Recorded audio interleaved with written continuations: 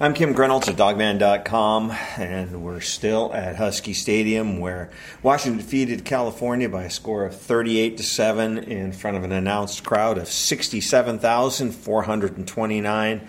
Temperature at kickoff was 53. Again, another week where we had pretty bad weather right before the game, and then it cleared up right before, so we're waiting for the downpour to occur like the previous 2 weeks. But weather wasn't really a factor on the game. 67,000 people, a lot of them were clearing out early in this game. So nice win by Washington, takes them to 6-0. Lots and lots to talk about. I don't think anybody knew that they were going to come out in chrome purple helmets. Had you heard any rumors of that type at all, Chris? No. I mean, obviously, even when they showed the away or uniform like they do in the front by kind of where the shop is out front, they show what they're going to wear for that week, and they showed the all purple, but they didn't show the helmet. I mean, they just showed a regular, that way we were thinking, oh, no chrome helmets. And when we were thinking no chrome helmets, we were thinking no gold chrome helmets.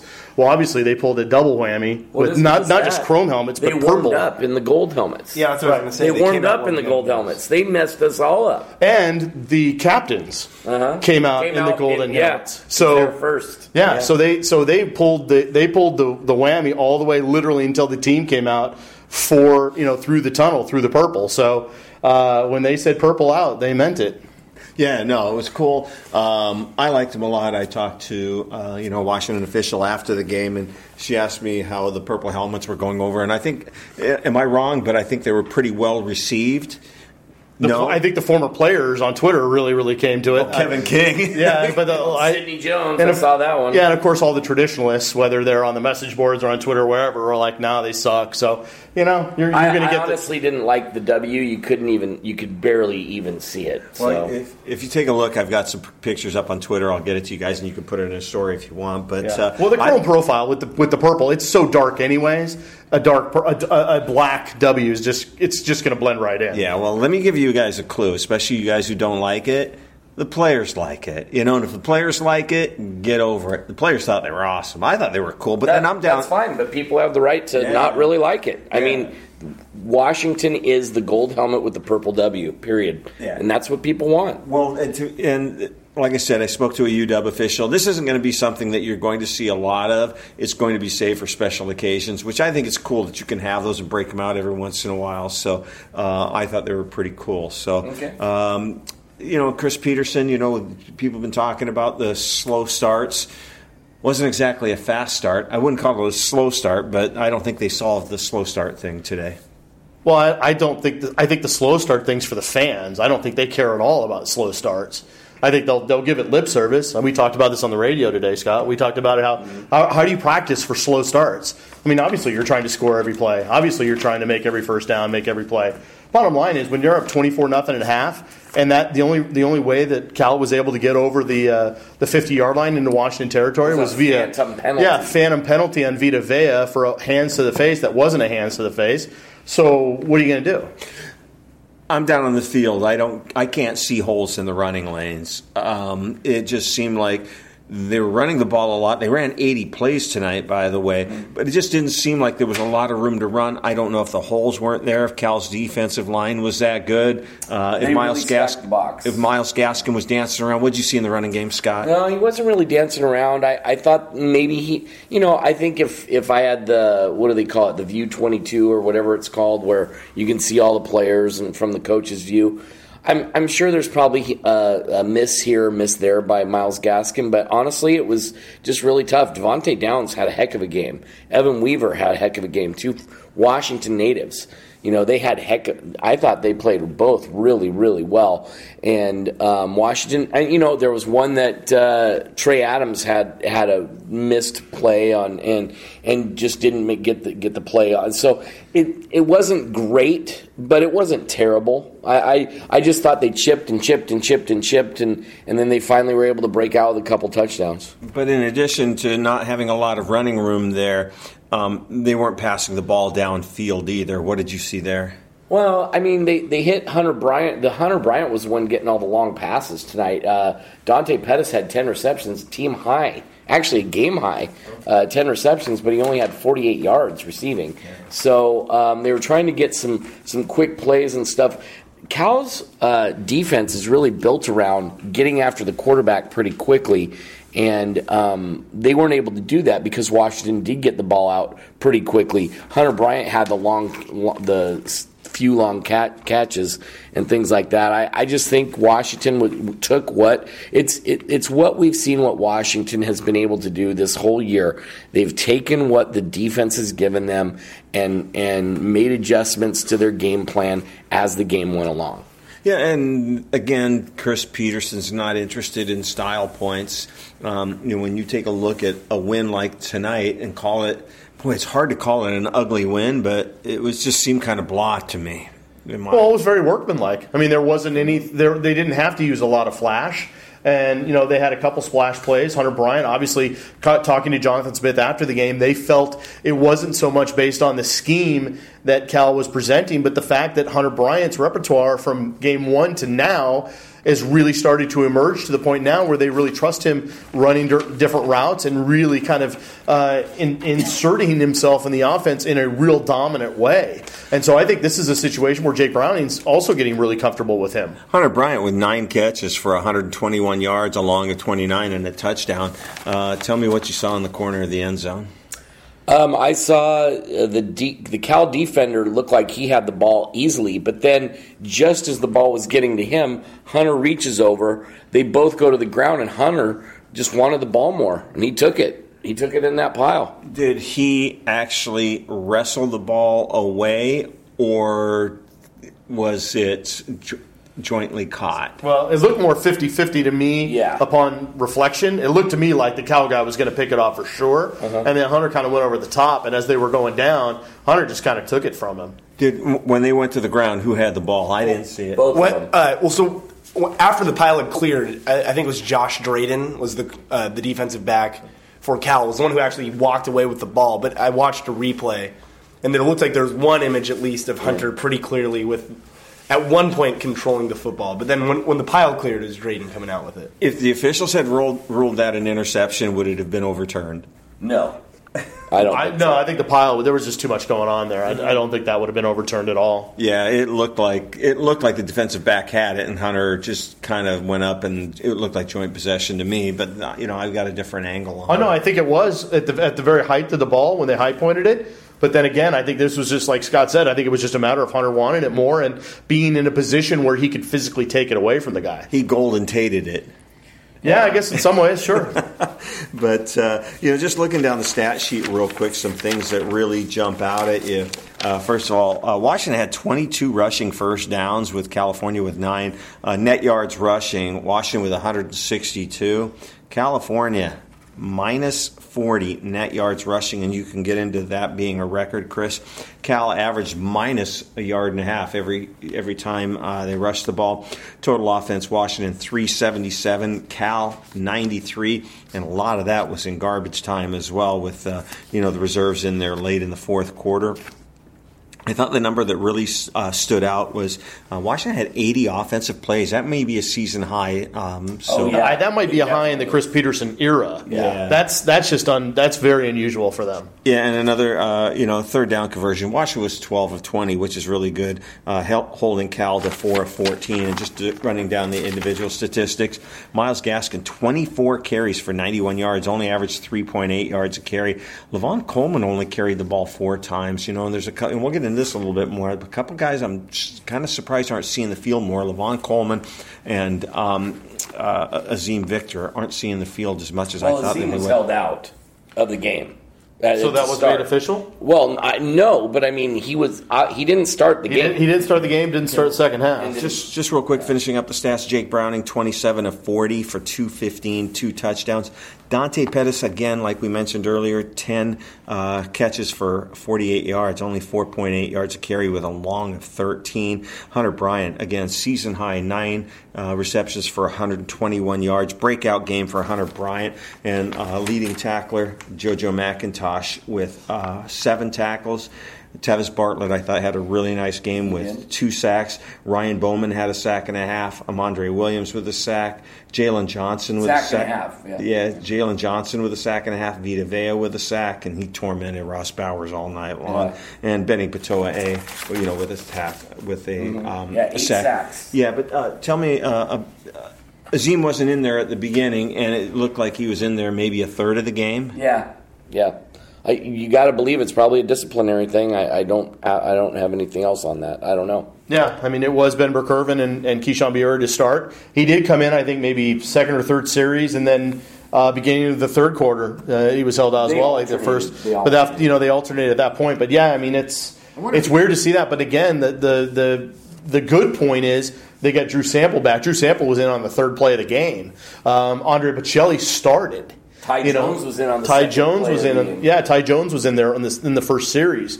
So to get those guys back, it looked like DJ Beavers. I don't know if he was available, but he was suited up and he had his helmet. So all these things are real positive news in terms of injury. Also, staying on the injuries. The guy down on the sidelines with his knee up on the bike and looked like he had a cast, really wrapped up ankle with a plastic bag around Chico McClatcher, and he comes out, and you know what? He just flashes that big smile. He's just such a great kid, and I talked to him. He says, "I'll be back. And he's got that big smile, and I told him he needed to talk to Sean Constantine about how to ride that thing because he looked like he was ready to crash it a couple of times. But it was great to see Chico back here. Yeah, and also I was going to say, too, for people that were interested, Byron Murphy does have a boot on his right foot. Yeah. He was down there right in the front, kind of in the trenches, watching everything going on, and he looked really engaged and checking everything out. But, I mean, boot on his foot, who knows what that means? That means it could be 1 more week, it could be 6 weeks. You just don't know. We've seen guys in boots earlier in the week, and they've been able to play on Saturdays. So I don't know. I think it's probably a little bit more serious with Byron. What's your guys' take on Levon Coleman? I just thought he'd be getting more carries. Well, I mean, see, the thing is, it's a catch-22. So the fans want everyone to get more carries, but then they get upset when a guy they don't ride him. Right? They don't give a Myles Gaskin 20 to 25 carries. They don't give a Levon Coleman 20 to 25 carries. So you're kind of damned if you do, damned if you don't. If you're giving Myles Gaskin 24 carries and you only have 38 total carries on the day, what are you going to do? You're going to give Levon Coleman all 14 of those other carries? I mean, Jake Browning's going to run a couple times just by necessity. If we could talk to Keith Bonifa after the game, he probably would have said, hey, Myles had the hot hand. He was doing pretty well. He's good in pass protection, and that's why we did it. I don't know if he is the number one running back. So why wouldn't he have the hot hand? He's the number one running back, Kim. Why wouldn't he use it? 3.8 yards a carry.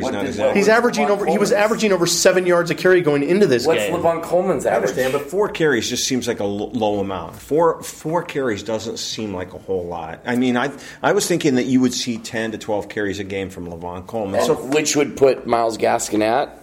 What did he have tonight? 24 carries. 24. You drop Myles Gaskin down to like 15 carries? I thought that these two running backs would be closer to splitting the time back there. But they're not. They're not splitting time because they're not. No. They're not really 1A and 1B. They just aren't. No. I mean, I know they are on the depth chart, but again, bottom line is Levon Coleman is a really good running back, but Myles Gaskin is your returning 1,300-yard rusher. I mean, he's the guy that was kind of the bell cow for this team last year, and everyone has kind of been waiting for him to get going and all that stuff. And then he goes off against Colorado. So I think it's one of those things where they want to keep getting him the ball. I also think they feel more comfortable with Myles in the passing game than they do with Levon Coleman in the passing game.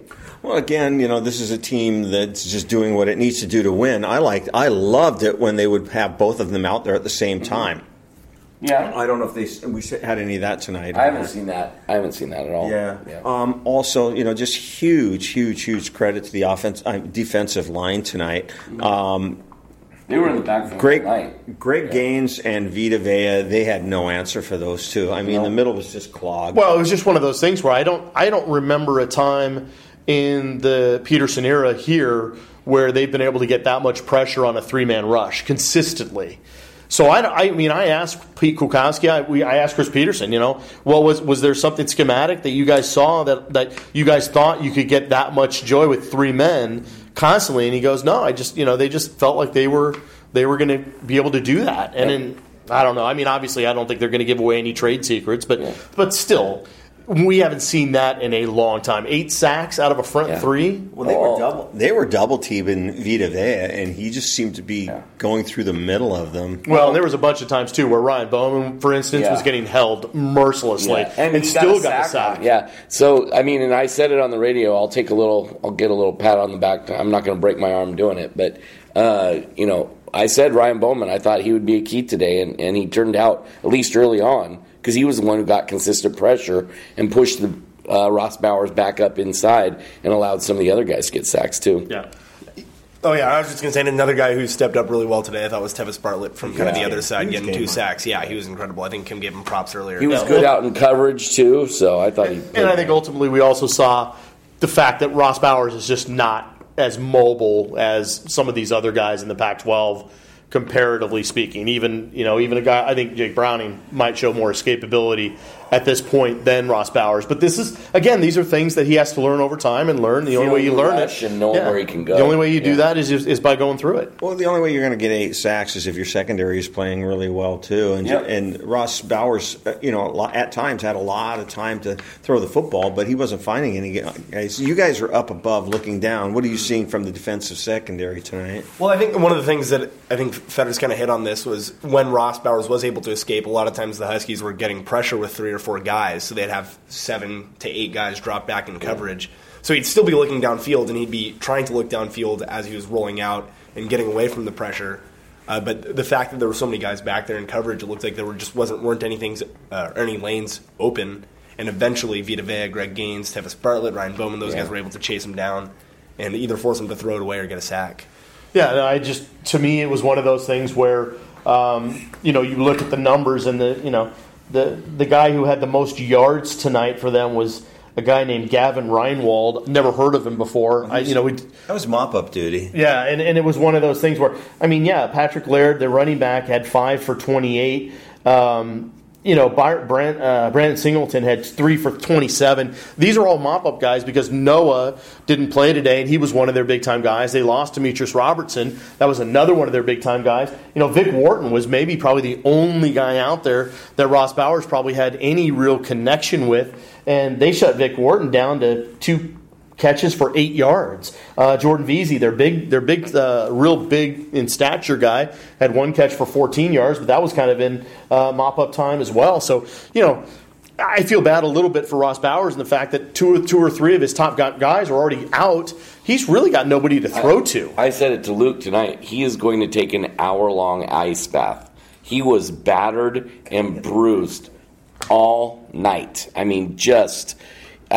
Even when he wasn't getting sacked, he was getting knocked to the ground. Yeah, I'm down on the field, so I'm closer to him, so I see things a little bit different than you guys. He had happy feet, and he was just looking, where's Vita Vea? Where's the pass rush coming from? His eyes weren't up. His eyes were down, looking where the pressure was. And I think that may have had a lot to do with, him not being able to complete passes downfield because, and we've heard Hugh Millen talk about this a lot, you've got to get the quarterback's eyes down looking at the rush, and that's what Ross Bowers was doing. But, Ross, of course, being a local guy, you said Devontae Downs had a really good game. Devontae was a guy who was offered by Washington early, tore his ACL. The offer was pulled.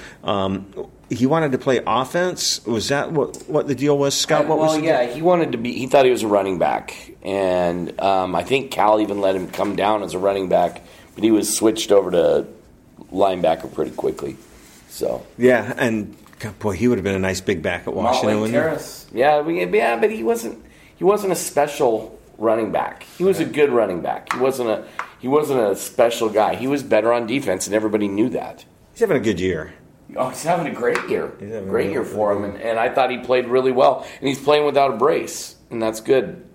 Yeah, and the story tonight is going to be not about the football field, but I think a lot of the story is going to be what was going on with ESPN. I'm not big on using the word respect and disrespect, but it sounds like ESPN was pretty disrespectful to Washington. It sounds like Larry Scott was pretty disrespectful to Washington. It sounds like Chris Peterson, he kind of... Well, to be fair to Larry Scott, he did say that Kirk Herbstreit's comments were unfortunate. I mean, it's not exactly like he was defending ESPN on that either, but he certainly was not defending Chris Peterson. He was playing politics is what he was doing. He was playing both sides. Because even if he really thought that Kirk Herbstreit's were uncalled for, he's not going to say that. Why not? Because they're their partner. They're not going to say that. He's just not going to do it. So who's more important, the member school? Who do you think? I don't know. I think it's ESPN. In his idea, it's ESPN. So ESPN's their partner, but it's okay for their sideline reporter to break out cupcakes. And not only that, I think but Larry Scott didn't comment on that because it couldn't didn't have, happen. I think it happened in the third quarter. It happened in the third quarter. Yeah, also heard that on the when they were putting Chris Peterson up, they were misspelling his name. Did you see that? I heard Softy say that when Larry Scott was up there, they were asking him about it, and that was one of the things he mentioned that they were spelling. Yeah, I'd say ultimately the phrase that comes to mind as far as ESPN in tonight's game, because of that's their filler, because they knew it could be a possible route and they needed to fill some time. That was their filler, throwing out cupcakes on the sideline and then misspelling his name. Mickey Mouse is the phrase that comes to mind to me. ESPN handled this game in a very Mickey Mouse fashion. There's a reason why they've lost 6 million customers over the last 5 years. And it's not because of the quality of their programming. It's because of this kind of crap. And they need to stop. I'm not going to mention names and I'm not going to point fingers, but let's just put a whole blanket out there. Let's just say the administration at University of Washington is not happy about the goings-on with ESPN tonight and some of the comments by Larry Scott. Yeah, and ultimately, you know what? I mean, they covered the game tonight.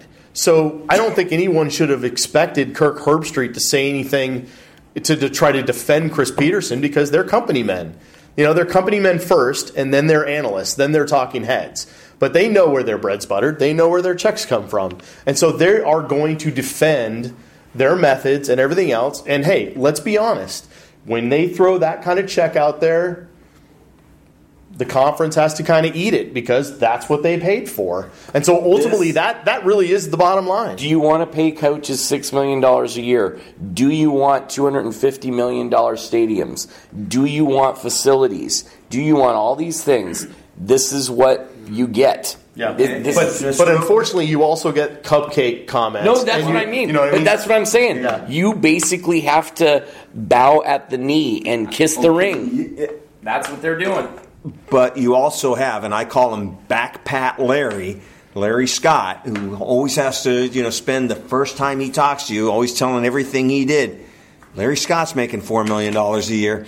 Larry Scott is making $4 million a year, and he should be out looking for not only the interest for the conference, but for the University of Washington when they're on a nationally televised. And you know what he would say? I am. They're getting $25 million from the TV contract. Shut up. Yeah, that's what he's going to say. Luke was in the gaggle, and he basically told you guys. He was kind of listing his resume a little bit. Yeah, he said that he got there in 2009, and I mean, I wasn't super. I was 12 years old, 13 years old in 2009, so I don't know a ton. But he was saying that back then, I mean, Washington didn't compete in terms of revenue and in terms of just being on the national stage, regardless of time. It wasn't the Pac-12. It was not part of that conversation. Other than Oregon and USC, those were the only two that did. Everybody else. And he says, well, I mean, flash forward 18 years, and they're competent. 8 years. My bad. They're competing nationally in terms of revenue, and they're on at least. I mean, conference schools within the conference are on ESPN and Fox and ABC and all that stuff. Pac-12 Network can be seen nationwide. So he was telling you the awesomeness of Larry Scott and what he's been able to accomplish, right? I'll say that he was saying that's Kim patting himself on the back. Yeah. But here's the thing. The bottom line is he can say all those things.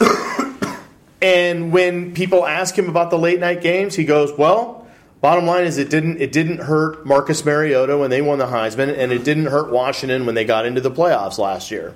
Mm-hmm. Do people feel like that's an adequate explanation? I don't know. I guess we'll find out. Let me just say this: how many games did Washington play at night last year? Pretty healthy amount.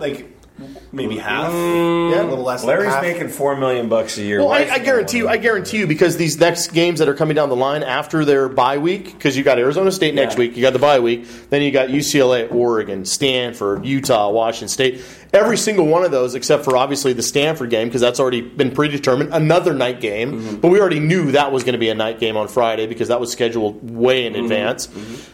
I guarantee you that there's going to be, I don't know if it's just because of the backlash, but I think it's just common sense would dictate for balance sake that got to be at least two of those games should be fairly early games, like 2 or 3 o'clock. Yeah, you'd think, because that is also prime time out on the East Coast as well.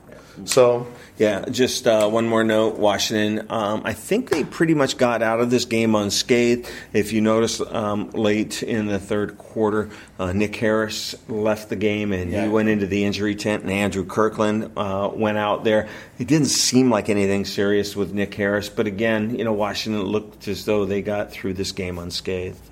Yeah, I mean, I don't know what else to say. I didn't even know that he had gone to the in. Well, I even saw him after the game, and he didn't look any worse for the wear. Yeah. So I don't know what his damage was, but he got a tweaked ankle or something, and they just decided to hold him out for all we know.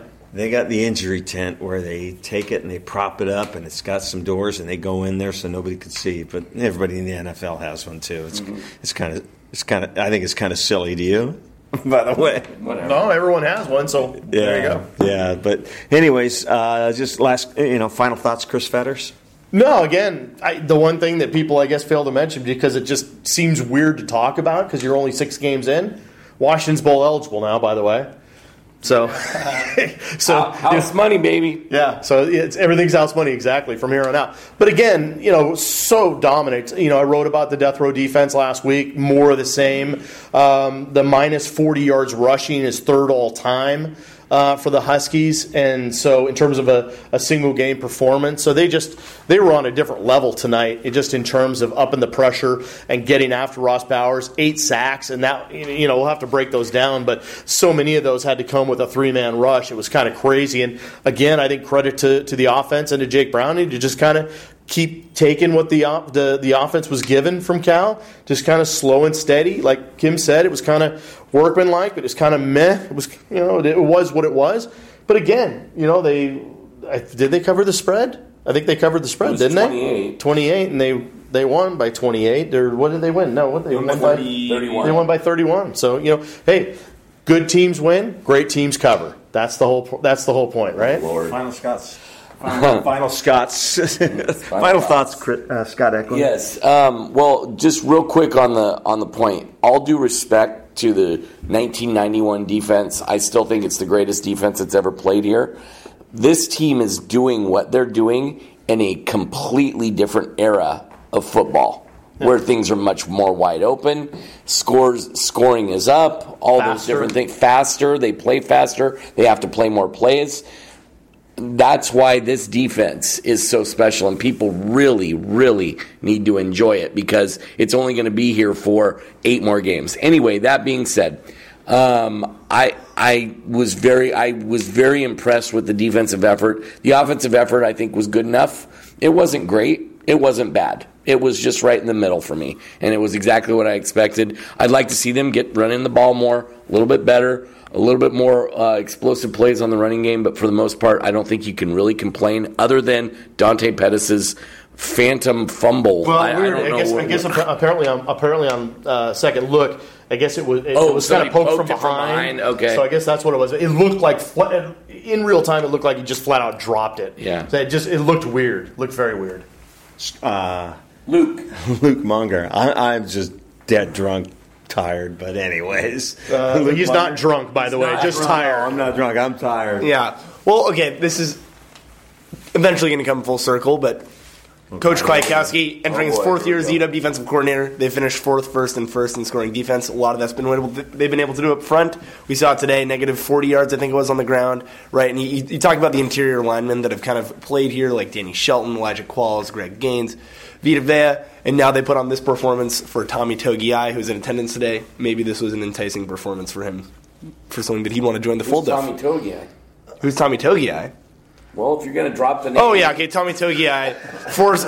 Four-star tackle from Utah, Pocatello, Utah. No. Idaho, my bad. Pocatello, Idaho. Yeah, Pocatello, Idaho. Tyler Manu's school. Oh, yeah, okay, well, so there's that. And, yeah, he was on his official visit. I wonder who his host is going to be. Probably. Good point. Yeah, so, I don't know. I mean, you'd have to think that they kind of put on a show, especially up front. Guys like Vita Vea, Greg Gaines, Jalen Johnson kind of getting after it. Yep.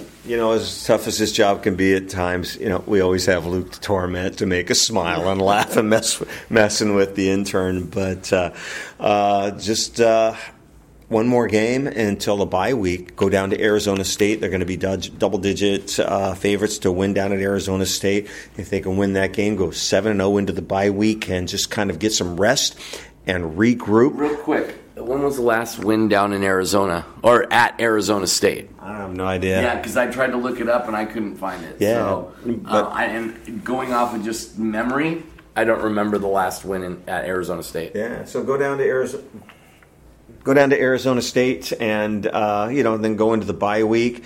Purple out. It was kind of a cool atmosphere in here tonight. So, it's going to be interesting to see if they can get that win and then go into the bye week and what they come out and what they show, because they head into then they get into the meat of their schedule. We'll really find out what this team is made of. Yeah, 2001. I think that was the John Anderson game, wasn't it? Wasn't that the money game where he kicked the field? It was 33-31 was the final. And by the way, speaking of John Anderson, he sent, let me just get... Come on, you got to do it fast. No, let me just get the text I got from John Anderson. Let's fill Chris. John Anderson, I sent Vizcaino a nice note to be positive, and he still missed the field goal. Well, no, I mean, bottom line is I wonder if he had one chance to get it right, and if he, Chris Peterson certainly didn't pull any. I mean, he pulled him real quick. Soderbergh got the kick, and I feel bad because I think Tristan's a good player, and I think he's talented. He's not getting it done. One more text I got from my son, by the way. I remember when UW was always at the other end of these games.